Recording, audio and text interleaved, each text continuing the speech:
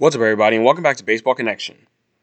So, I was reading a little bit around and I saw something that caught my eye, and I thought I would talk about it today. It's about the ascension of JD Martinez, how he went from being released by the Astros into becoming one of the best hitters in baseball today. So, I kind of want to talk about that. I mean, he's had such a good stretch over the last few years that his career numbers now actually look really good, that you don't really remember that he was once a struggling player with the Astros who got released. I mean, right now on his career, he's a 294 hitter with an 894 OPS and a 138 OPS plus on his career. But I'll dig in a little deeper to talk about, his humble beginnings and how he became the I don't know. Could you say he's the best DH in baseball now? I mean, I know he's officially listed as an outfielder, but he sees a lot of time at DH as well. He'll probably see more time in the outfield this year now that Mookie Betts is gone from Boston. But I mean, he's a fair split, and obviously he's 32 now. He's gonna stay in the American League and be a full time DH in the near future, I'm sure. But yeah, so just kind of digging into it. JD Martinez was actually a 20th round pick in 2009. So the fact that he even made it to the major leagues is pretty remarkable because he was a 20th round pick as an outfielder out of a D2 school in Florida, Nova Southeastern University. So, you already have odds stacked up against you. And when you have that kind of profile, an outfielder, 20th round, you just have to hit. That's the only way you're going to make it to the big leagues, unless you have like some crazy speed or something that can carry you. Um, but he was pretty productive in the minors, and he was able to make it to the big leagues actually within just 2 years. So in 2011, he made his debut for the Astros. I mean, I guess it also helped that the Astros were a very, very bad team, major league team at the time. This was like as bad as it got. But he made it up to the majors, and his first year in the bigs, played 53 games, and he hit a 742 OPS, a 104 OPS plus. Pretty solid, pretty decent for a rookie, right?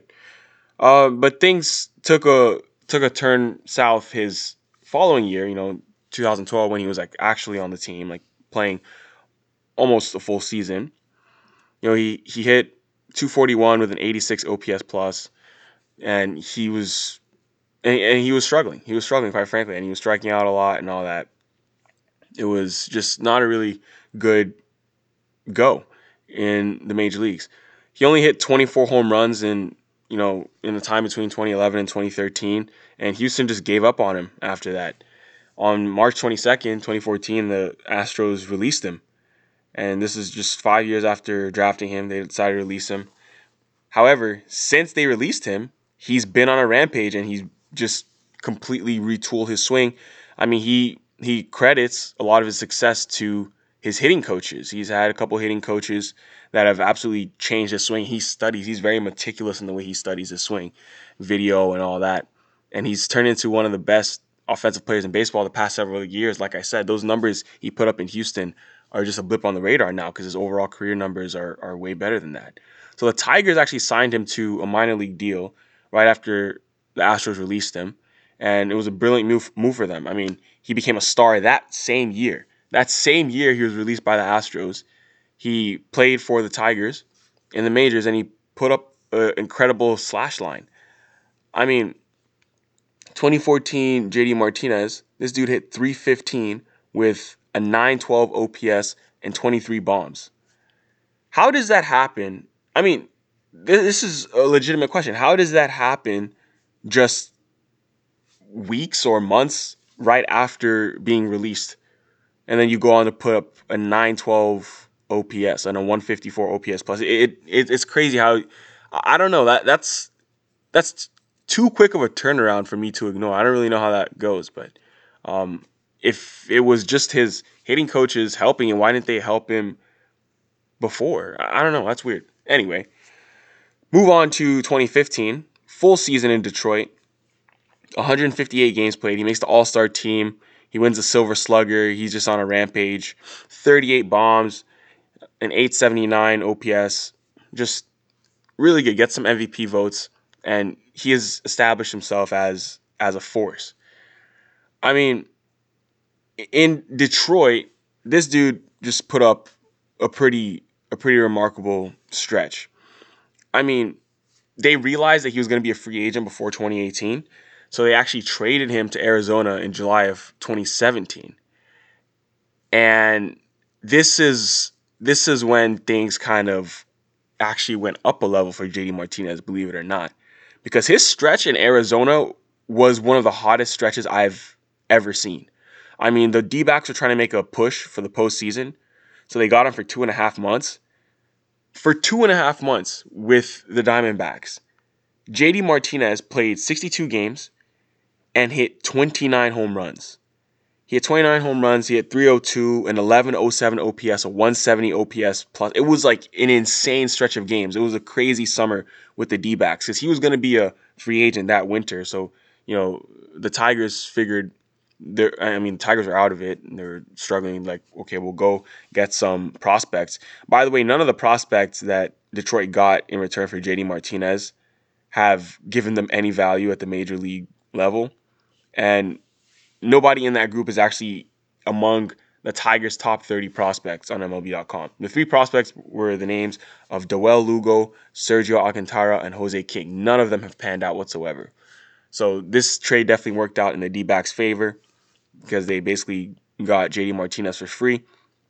And JD Martinez actually helped them punch their ticket to the postseason. They, won a wild card berth, and they got past the wild card round against the Rockies, but they couldn't overcome the Dodgers in the NLDS. That would prove to be the end of the line for Martinez. But his time as a D-back was extremely memorable. He had a 4 home run game at Dodger Stadium. I mean, that was a highlight of JD Martinez's career. But he would go into free agency that winter, and he'd get his bag. The Red Sox signed him to 5 years, $110 million guaranteed. And despite the fact that everyone always says that, oh, this player is going to decline once he's above 30 or whatever, this is the case of JD Martinez going into his first year at Boston. That was his age 30 season, but no, he put up crazy numbers. He actually won 2 Silver Sluggers in the same season. He won one for DH and he won one for outfield. He led the league in RBIs and total bases. He was an All-Star, 4th in the MVP voting. He had a monster year in Boston in year one. And then last year in Boston, he had a great year too. He just set the bar so high that, he had a phenomenal year with Boston last year. 36 home runs, a 140 OPS plus. He was an all-star, still got some MVP votes. So JD Martinez has not declined. And, despite the notion that, older players are supposed to decline, he has not gotten the memo at this point. Not bad for someone who was once given up in exchange for nothing, being when he was released by the Astros. But I do want to, it is a head scratcher how he absolutely flipped the switch in 2014. I don't see how you go from being released in late March and then putting up a great season like he did the same year. How does that work? How do you have a bad spring training like that? Actually, have not just a spring training, the year before that and the year before that was also not good. And then go on to hit 315 with 23 bombs and a 912 OPS. Interesting.